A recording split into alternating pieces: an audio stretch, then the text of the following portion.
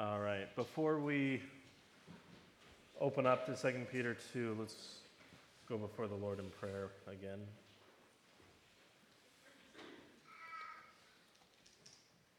Father, I thank you that we can gather together as your church this morning, even as we say painful goodbyes, we can still remain confident and hopeful in the fact that we are always a part of your body, and that we will be united with you and with one another for all of eternity. And we can live and rest in that hope even as we have to say goodbye at times, like this morning with the Davises. And just pray that you would fill all of us with your Spirit this morning as we read in 2 Peter about the confidence that we can have in that hope that we have in you. We pray this in your Son's name. Amen. If you haven't already, you can open up, like I said, to 2 Peter 2, chapter 2. We're going to be in the first 10 verses this morning.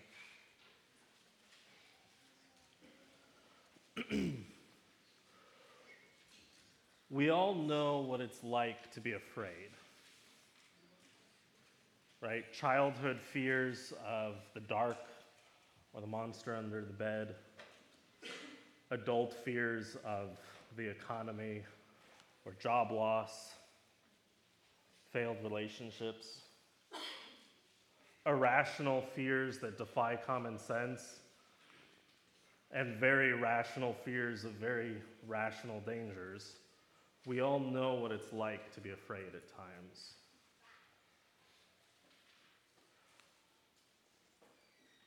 Have you ever been afraid for the church? I'm not talking just about Edgewater specifically, but on a broader level, the church as a whole.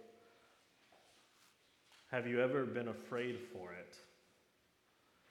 Have you looked at the attacks of the enemy from without and the weaknesses and the failings from inside and feared about what might be coming next? Have you ever thought what we read in Psalm 11 earlier? If the foundations are destroyed, what are the righteous supposed to do?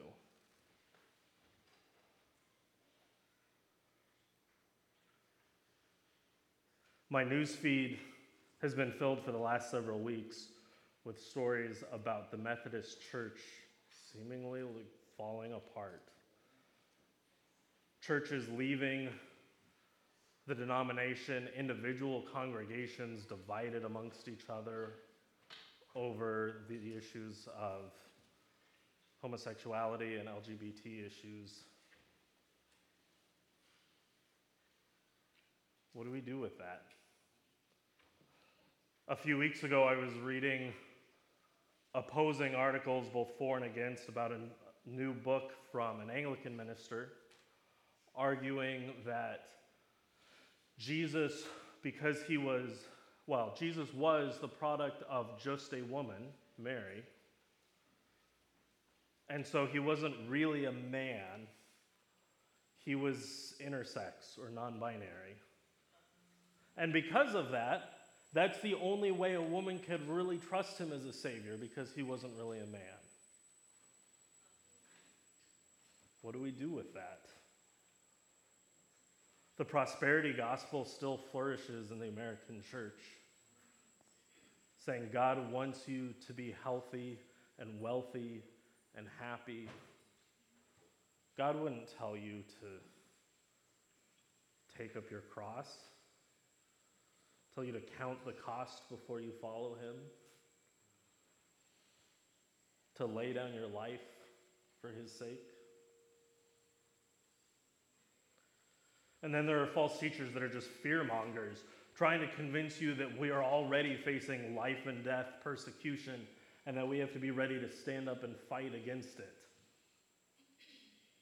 It seems like everywhere we look, there are false teachers that spring up teaching a new false doctrine. What are we supposed to do when it seems like the foundations are constantly under attack? Does it cause us to fear?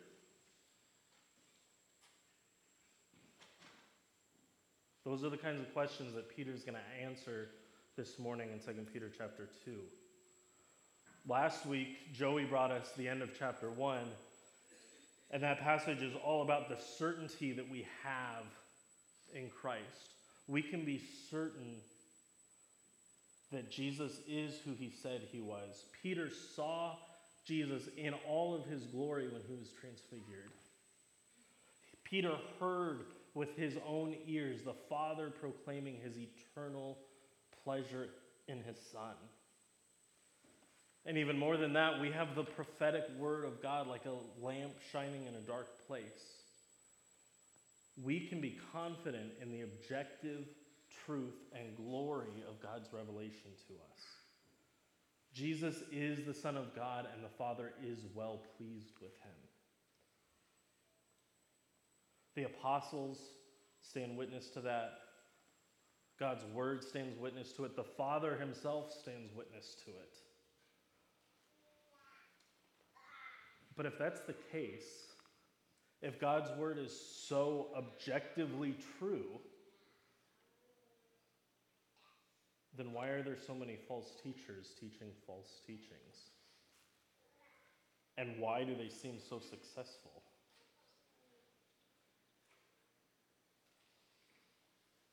Peter knows these questions are going to arise. They were coming up in his day. People were tempted to think that the gospel was in danger of being snuffed out forever. And Peter knows that his time is drawing to a close. And so before he leaves, he wants the church to know that they can be confident in the truth of God's word and that they do not have to be afraid for the future of the church just because it's being attacked by false teachers. Let's read the first 3 verses of chapter 2 together. Peter says, "But false prophets also arose among the people, just as there will be false teachers among you, who will secretly bring in destructive heresies, even denying the master who bought them, bringing upon themselves swift destruction. And many will follow their sensuality, and because of them the way of truth will be blasphemed. And in their greed they will exploit you with false words. Their condemnation from long ago is not idle, and their destruction is not asleep." So the first thing Peter says to reassure us that we don't have to be afraid of all these false teachers popping up is that they've always been around. Which might not sound that reassuring at first.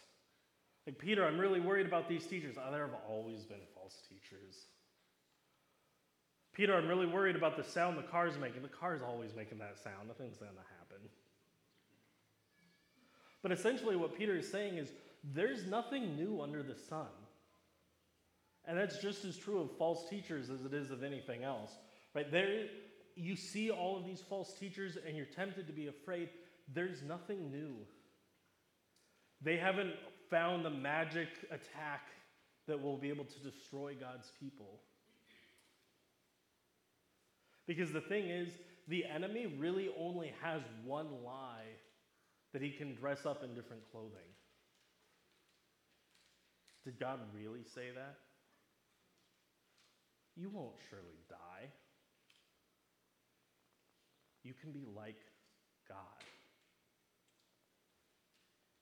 That's the only play he has in his playbook. And we know it doesn't work because Christ has already defeated him. And so we don't have to be afraid. Peter goes on from there to give descriptions of false teachers so that we can know them when we see them. First, he says they secretly bring in destructive heresies. And in their greed, they will exploit you with false words. They secretly bring in destructive heresies. They don't proclaim from the pulpit, what I'm teaching is false. This is something new. This is something poisonous. They do it in secret. They try to persuade whoever will listen, this isn't anything different than what you've always heard. This is just a different perspective. This is the loving way to look at it. I know you think that's what it says. I know that you think that's what you've been told it says, but this is what it really says. This is what God really means. And that's one of the first things to be on the lookout in false teachers, is what they are saying new? Is it different? Is it something that seems contradictory with everything you've ever heard and been taught before? Then it's probably false.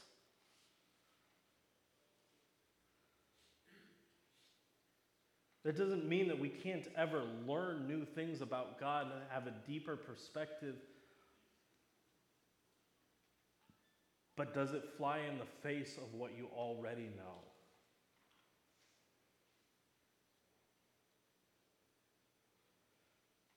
He describes that even further by saying they even deny the master who bought them.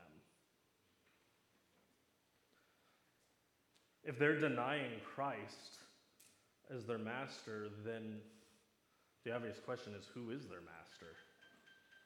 Right? They had to place someone else in his position. We all have to serve somebody. Ultimately, what they've done is they've set themselves up as their own masters.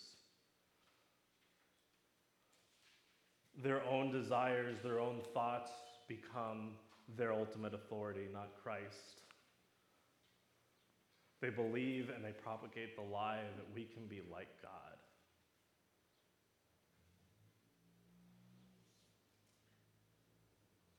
They've rejected the authority of his revelation. They've rejected the authority of his word.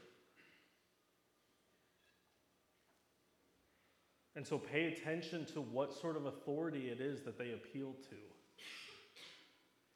If they quote their own writings the same way that we would quote scripture and act like they've then referred to the final authority on a subject, you should run from that teacher. If it seems like they're starting with a premise that seems a little weird and working backwards to Scripture to try to make it fit into the mold and make it say something that you didn't expect it to say, you should run from that teacher. If they're twisting Scripture into knots and making it say something that is the exact opposite of everything you've heard before, you need to run from that teacher.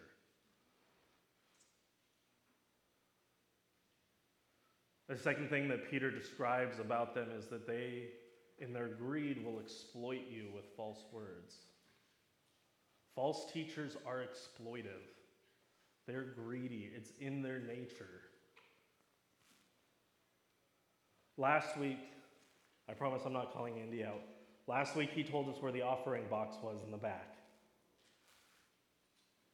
Later that week someone told me, I saw multiple people who have been coming here for years look back in surprise.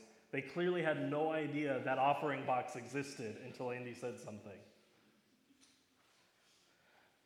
That wouldn't be true of a false teacher. You would know exactly where and how to give all the time, every possible way, and they would constantly be harping on it. See, I told you I wasn't calling Andy out. They're exploitive and greedy, and it shows. They can't hide it.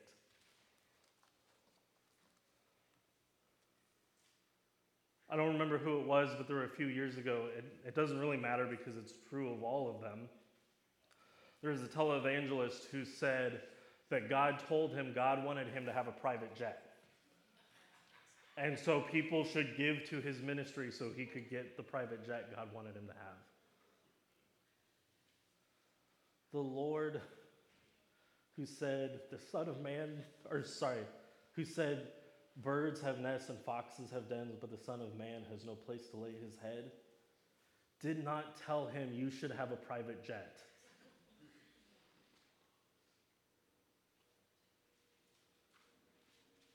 Jesus told the disciples that in his kingdom, those who lead and have authority aren't supposed to lord it over their people. Because that's the exact opposite of who he is. He did not see equality with God as something to be grasped and held onto and fought for. Instead, he emptied himself for us. And he calls those who are his under-shepherds under him to care for his flock that way too. To be bountifully, sacrificially caring for their needs and to trust the Father to meet their own.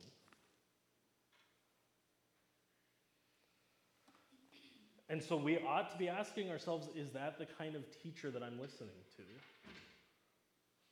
Or are they constantly trying to find ways to make more money? If they're always trying to get you to subscribe to their channel, you might want to rethink them. If they're constantly peddling their books, or if they're trying to cause fear in your heart, and then tell you, and if you want to know how to respond to these dangers that you're now afraid of, buy my book and it'll tell you how, that's probably a false teacher.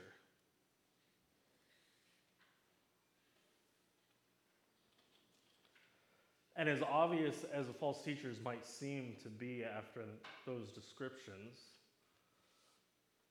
Peter admits in verse 3 that there are many who will follow them. And we can probably all think of a list of people we know and love that have followed after false teaching. People we love, people we've walked with together as we followed Christ, who have been deceived and lured away.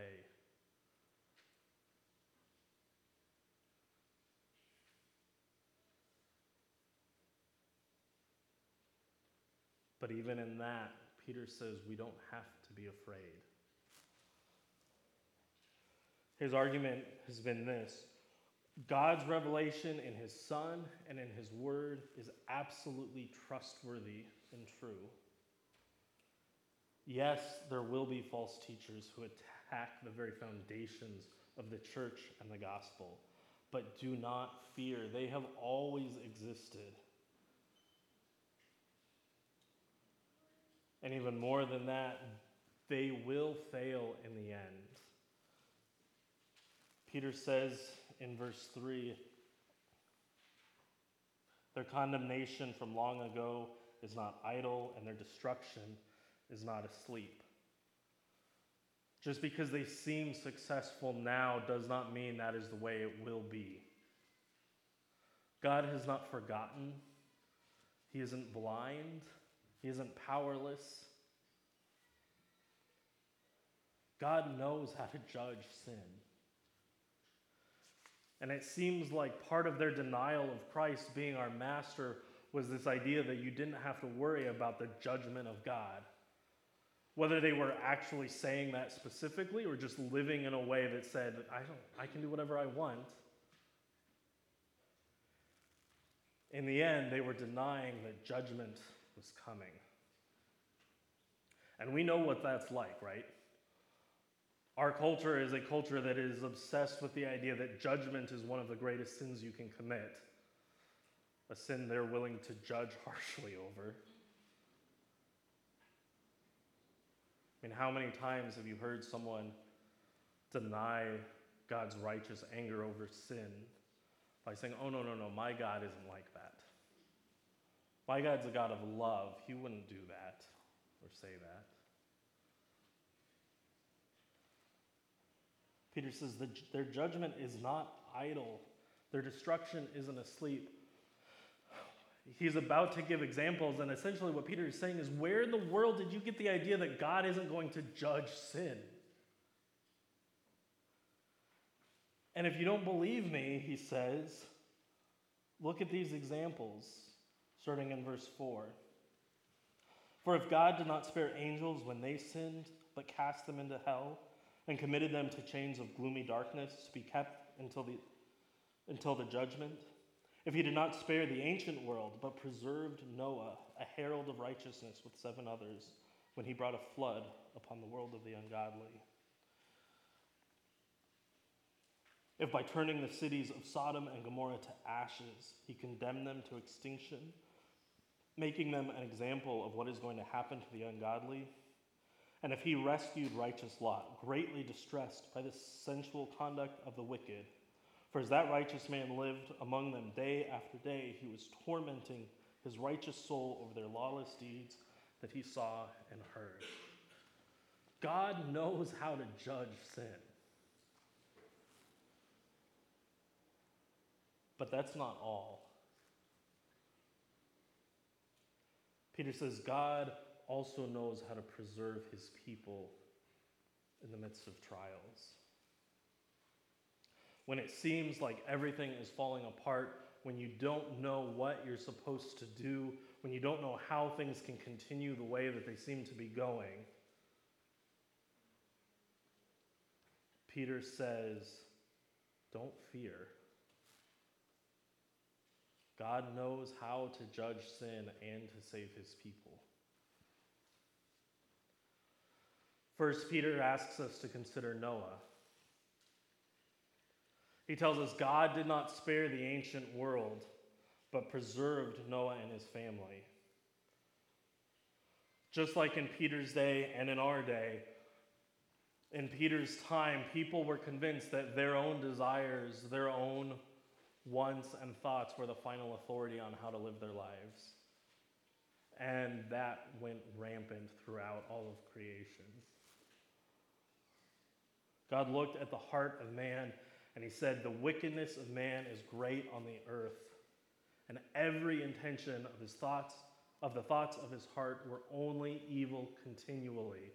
It had grown so great that everything was just constantly about sin, to taking for themselves, doing what they wanted. God wasn't powerless in the face of humanity's opposition to him.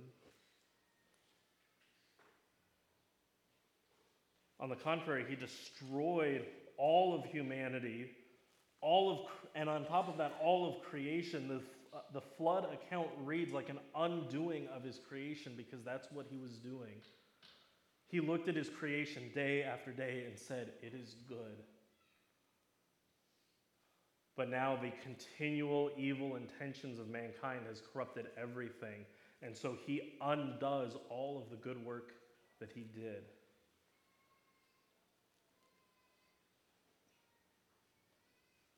But even in the midst of all of that death and destruction, there was still mercy and hope.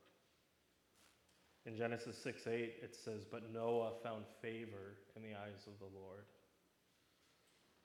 And then after a long description of the death and the devastation that the flood brought, comes Genesis 8:1, but God remembered Noah. God blotted out every living thing on the earth, every mammal, every human being, man and woman, everything struggled against the waves and fought and gasped for breath until they finally gave in to God's judgment of sin. But Noah found favor in the eyes of the Lord, and the Lord remembered him. God knows how to judge sin and to save his people.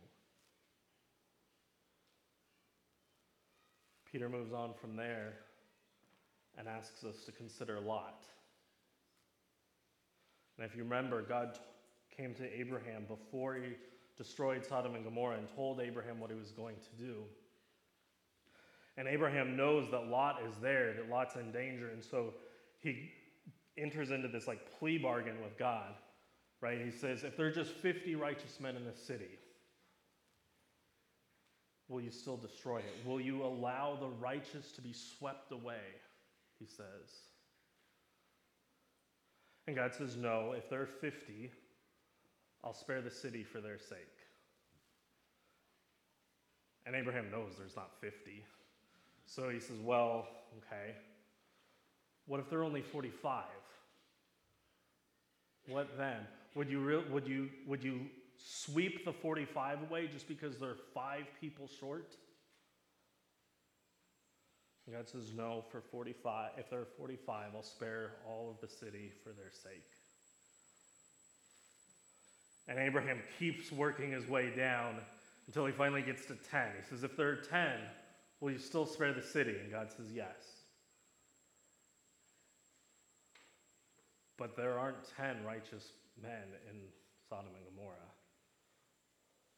Lot stood alone as the single remnant of righteousness in the city. And so Abraham's question still stands. Will you sweep the righteous away? What's going to happen to Lot?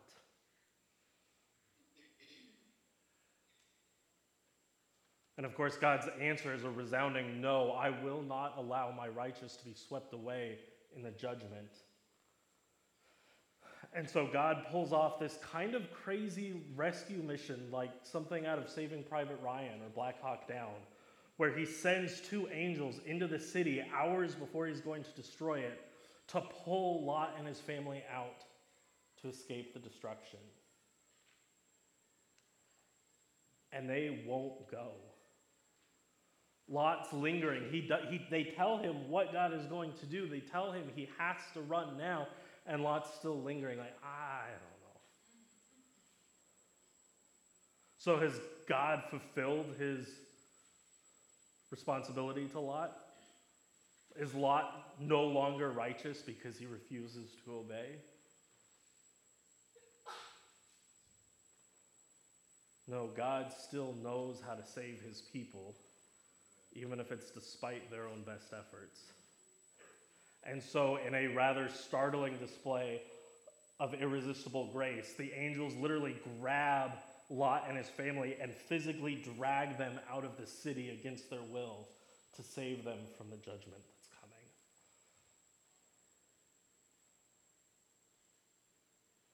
God knows how to judge sin and to save people.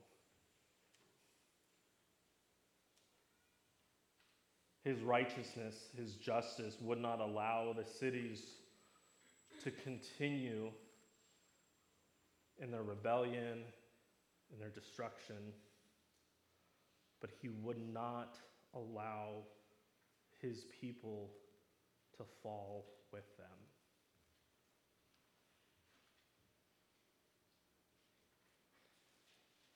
Peter gives us 2 very stark examples of God's judgment of sin. They're stories that can make us uncomfortable. Stories that can heighten our holy fear of God's judgment, but also stories that can stir up that sinful fear of God, the one that made Adam and Eve hide and try to make clothing out of fig leaves. We can be uncomfortable with those stories because God hates sin and we are sinful people. But at the heart of both of those stories, both in the original tellings in Genesis and in Peter's retelling them now, what is at center stage is not God's judgment, but his salvation. Yes, he knows how to judge sin, but he knows how to save too.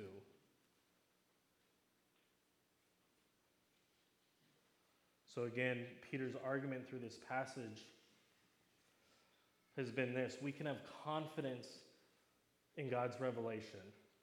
God's word is true. Jesus is who he says he is. Yes, there will be false teachers. They're going to attack that truth. They're going to attack it fiercely. And it might seem like the foundations are in danger of being destroyed.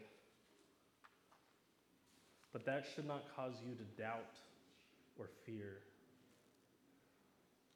Because if God knows how to destroy a sinful world with a flood and yet save Noah, if he knows how to turn Sodom and Gomorrah to ash and save Lot even when he didn't want to be saved,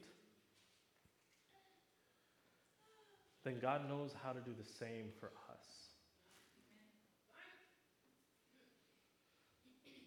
The Lord knows how to judge sin and how to save us. And that's exactly what Peter says at the end of our passage, verse 9.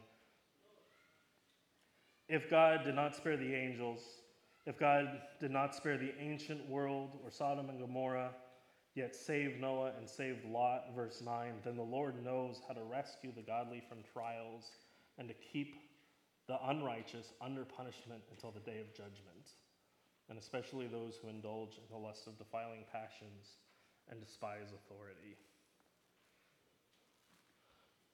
You can have confidence in God's word. You can have confidence in his justice, in his righteousness, and you can have confidence in his salvation. There have always been trials and tribulations and persecutions and false teachings, and God has never stopped caring for and loving and protecting and saving his people. And so that's the first point of application is church, don't be afraid. When you see attacks on the church, when you see attacks on God's word itself, when you see attacks on Jesus, our master, don't be afraid. Don't have doubt. You have a sure and confident hope in him. So be bold in that hope. When you face personal trials, don't look to your bank account or your job or your relationships or your own good works. Be bold in trusting that the Lord knows how to deal with trials and to preserve you. When you see the church facing trials, persecutions, false teachings, don't look to attendance numbers or court decisions or elections or anything else in man. Be boldly confident that God is the one who preserves his people. That he has never allowed the truth of the gospel to be snuffed out, and he never will. He is a loving Father who is caring for us.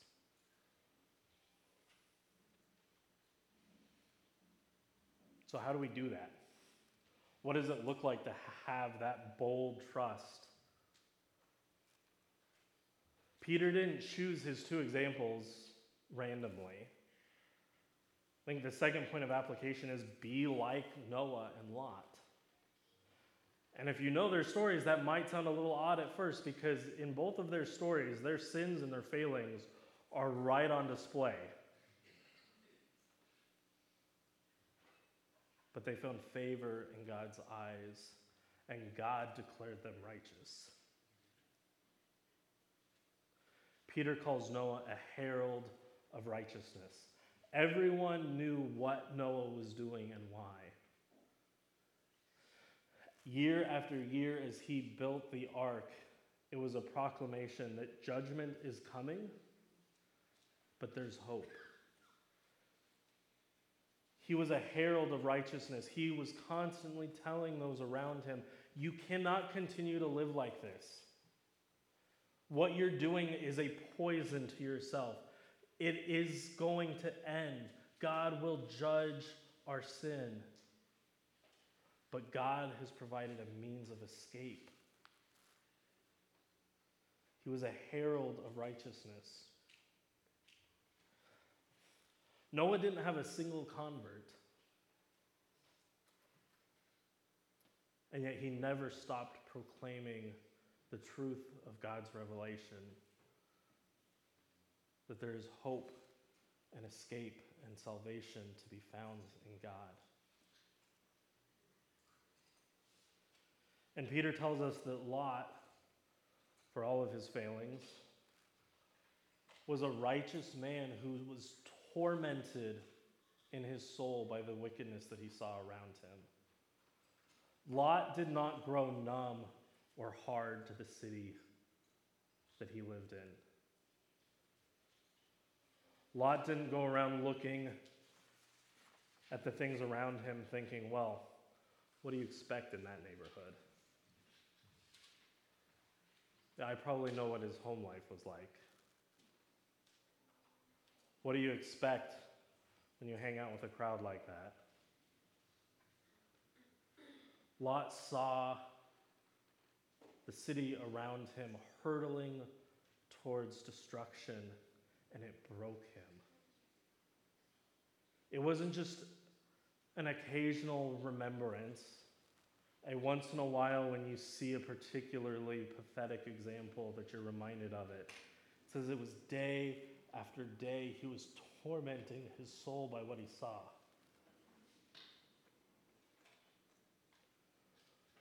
Church, we ought to be like Noah and Lot. We should be heralds of righteousness.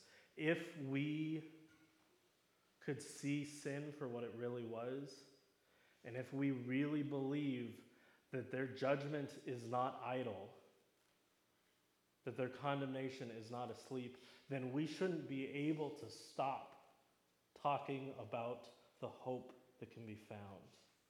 We shouldn't be able to go about our day as we go through this city and not talk about what we know and the hope that we have in our Savior.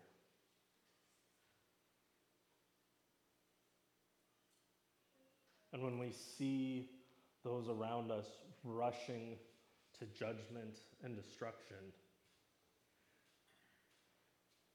we shouldn't grow complacent or hardened because we know the hope that we have. Are our hearts tormented by the lost people around us?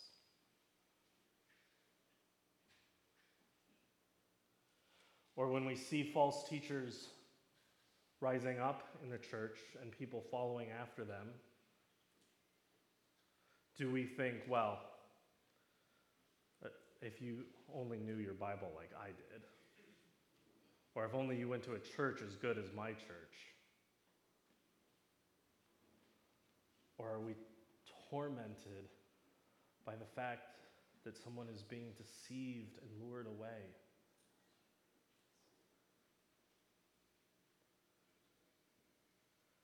And when we see false teachers, we should condemn them for what they are, because it is dangerous. It is poison and cancer that will kill people who follow after them. But our hearts should be tormented for them too.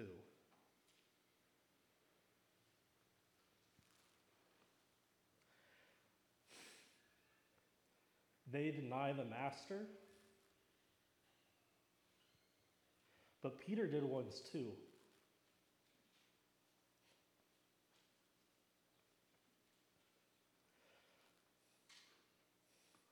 Peter denied the master, and there was still hope in that. God knew how to save Peter too.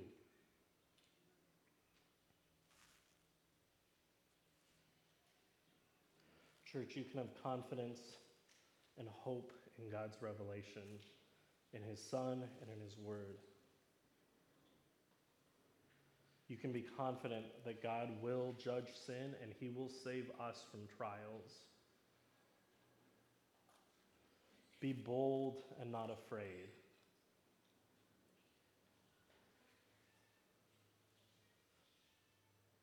But in knowing that and living like that, don't grow complacent.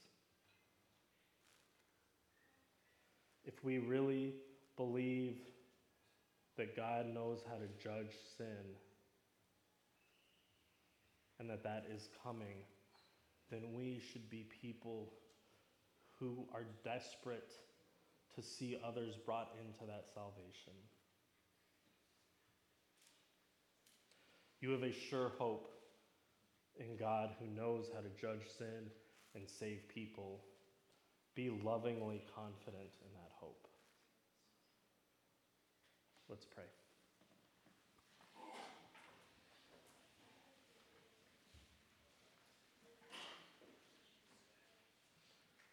Dear Heavenly Father, you are such a good and loving Father. Lord, we rejoice in the fact that we can have confidence in you, confidence that you know how to save us. Even despite our best efforts, even if we go so far as to deny you like Peter did, that you know how to save us. And Lord, you know how to save those around us. Lord, make us like Noah and Lot.